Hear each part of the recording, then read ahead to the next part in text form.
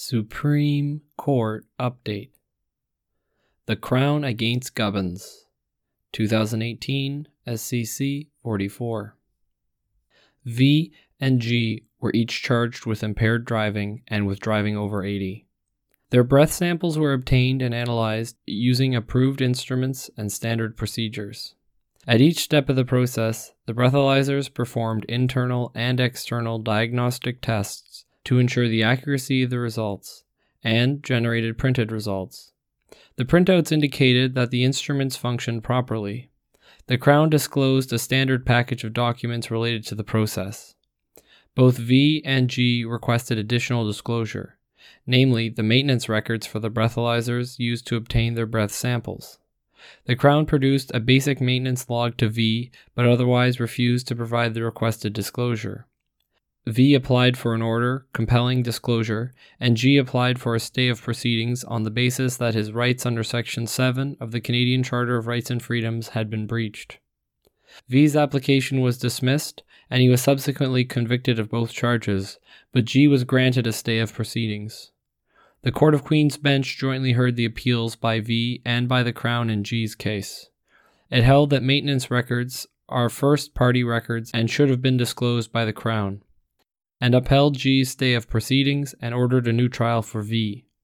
A majority of the Court of Appeal allowed the Crown's appeals, holding that the maintenance records are third-party records that are not to be disclosed routinely. It reinstated V's conviction and set aside G's stay of proceedings and remitted his case for a new trial.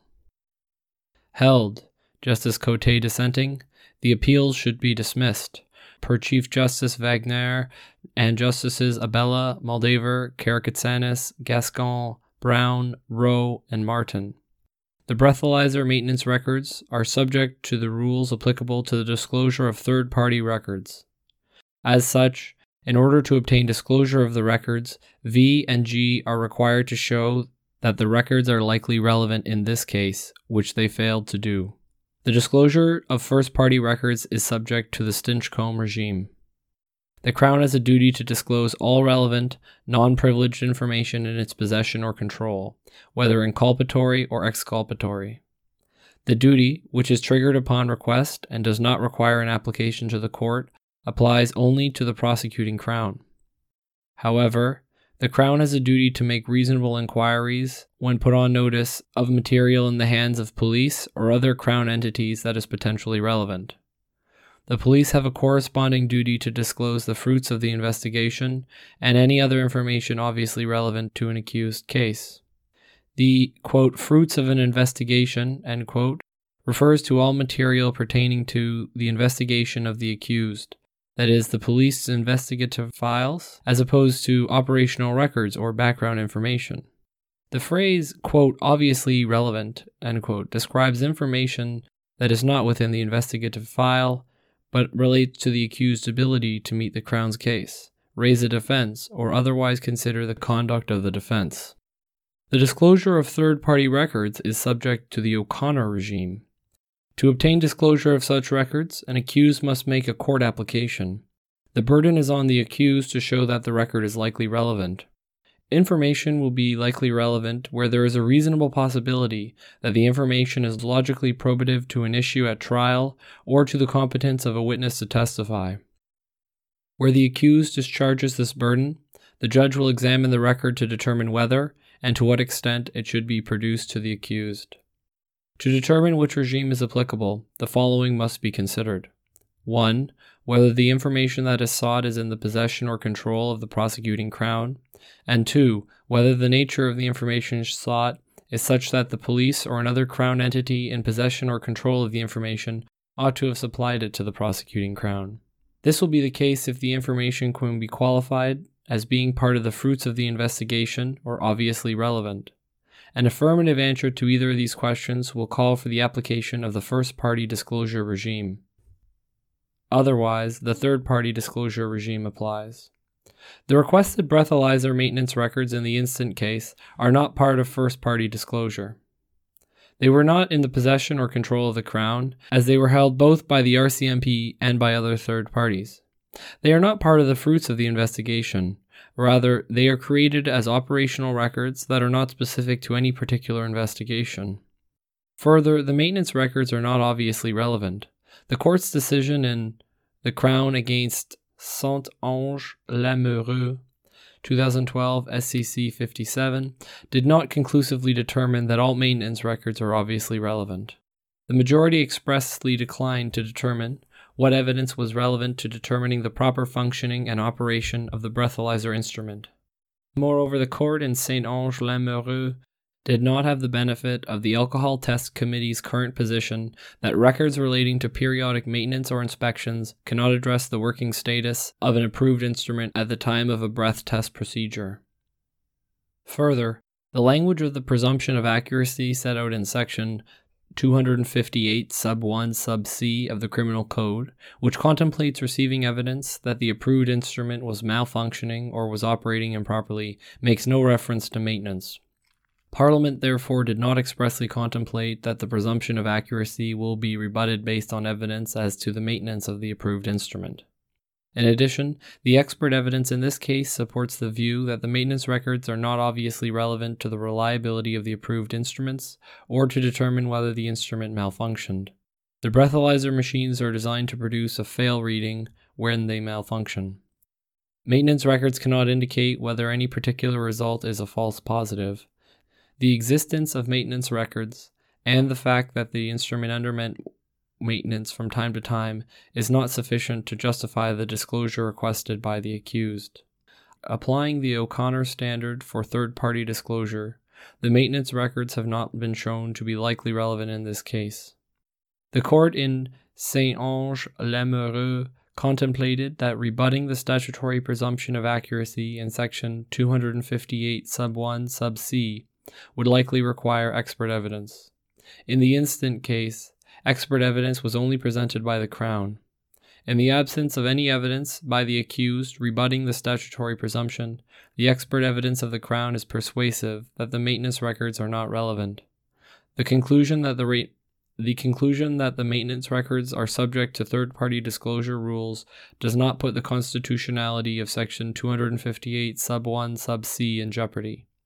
A defense is not illusory simply because accused persons will rarely succeed in raising a reasonable doubt by using it. The time of test records, along with the testimony from the technician or the officer involved, are evidence that the accused may use to rebut the presumption of accuracy. Maintenance records may also be available to the defense where it can show that such records are likely relevant to a material issue in the case. Per Justice Cote dissenting, the appeal should be allowed. Maintenance records should be subject to first-party disclosure rules. They are obviously relevant to rebutting the statutory presumption of accuracy of an approved instrument established by Section 258 of the Criminal Code. Disclosing maintenance records ensures that the defense has a minimum evidentiary basis upon which it may attempt to establish that an instrument was malfunctioning.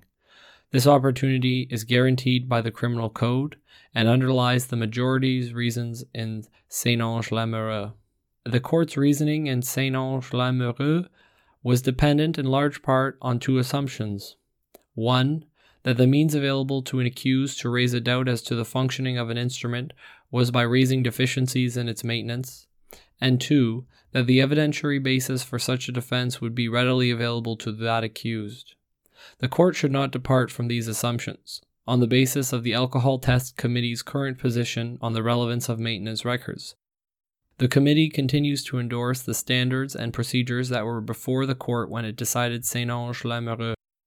Caution should be exercised when considering the extent to which the committee's updated recommendations are determinative of the relevance of the maintenance records, a question of law that is to be decided by the courts. The fact that only one expert opinion is before the court, while the position of the experts that may disagree on the relevance of maintenance records is notably absent from the record, is further cause for caution. In Saint-Onge-Lamoureux, it was assumed on the basis of a fulsome evidentiary record that maintenance records were relevant to rebutting the presumption at issue, and the impugned scheme's constitutionality was confirmed on this basis. No new evidentiary basis calls those assumptions into question.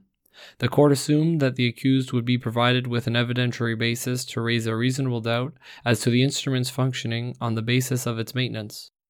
Deciding that maintenance records are not available under first-party disclosure will upset the delicate balance struck in Saint-Onge-Lamoureux and put the constitutionality of Section 258 sub 1 sub c back into question. Holding that only time-of-test records produced by the instrument can demonstrate malfunctioning effectively assumes that the machine is infallible. This confines the defense to arguments raising a doubt as to the instrument's operation, contrary to Parliament's intent to make malfunctioning and improper operation two distinct grounds for rebutting the presumption of accuracy. Recourse to third-party records will, in practice, be illusory. For an accused to have a real opportunity to show that an instrument was malfunctioning, an expert must have an evidentiary basis either to opine as to the possibility that the instrument malfunctioned, or to establish the likely relevance of other information to be sought through third-party disclosure. Providing nothing by way of first-party disclosure forces accused persons and their experts to resort to conjecture and speculation. Finally, disclosing maintenance records as first-party records also serves the interests of justice. Where maintenance records reveal no issues, their disclosure may compel the accused to plead guilty. Where they reveal certain issues, and an expert is of the opinion that these issues may prove that the instrument malfunctioned, the maintenance records provide a basis for the accused to raise such a defense or to make subsequent O'Connor requests in a grounded, non-speculative manner.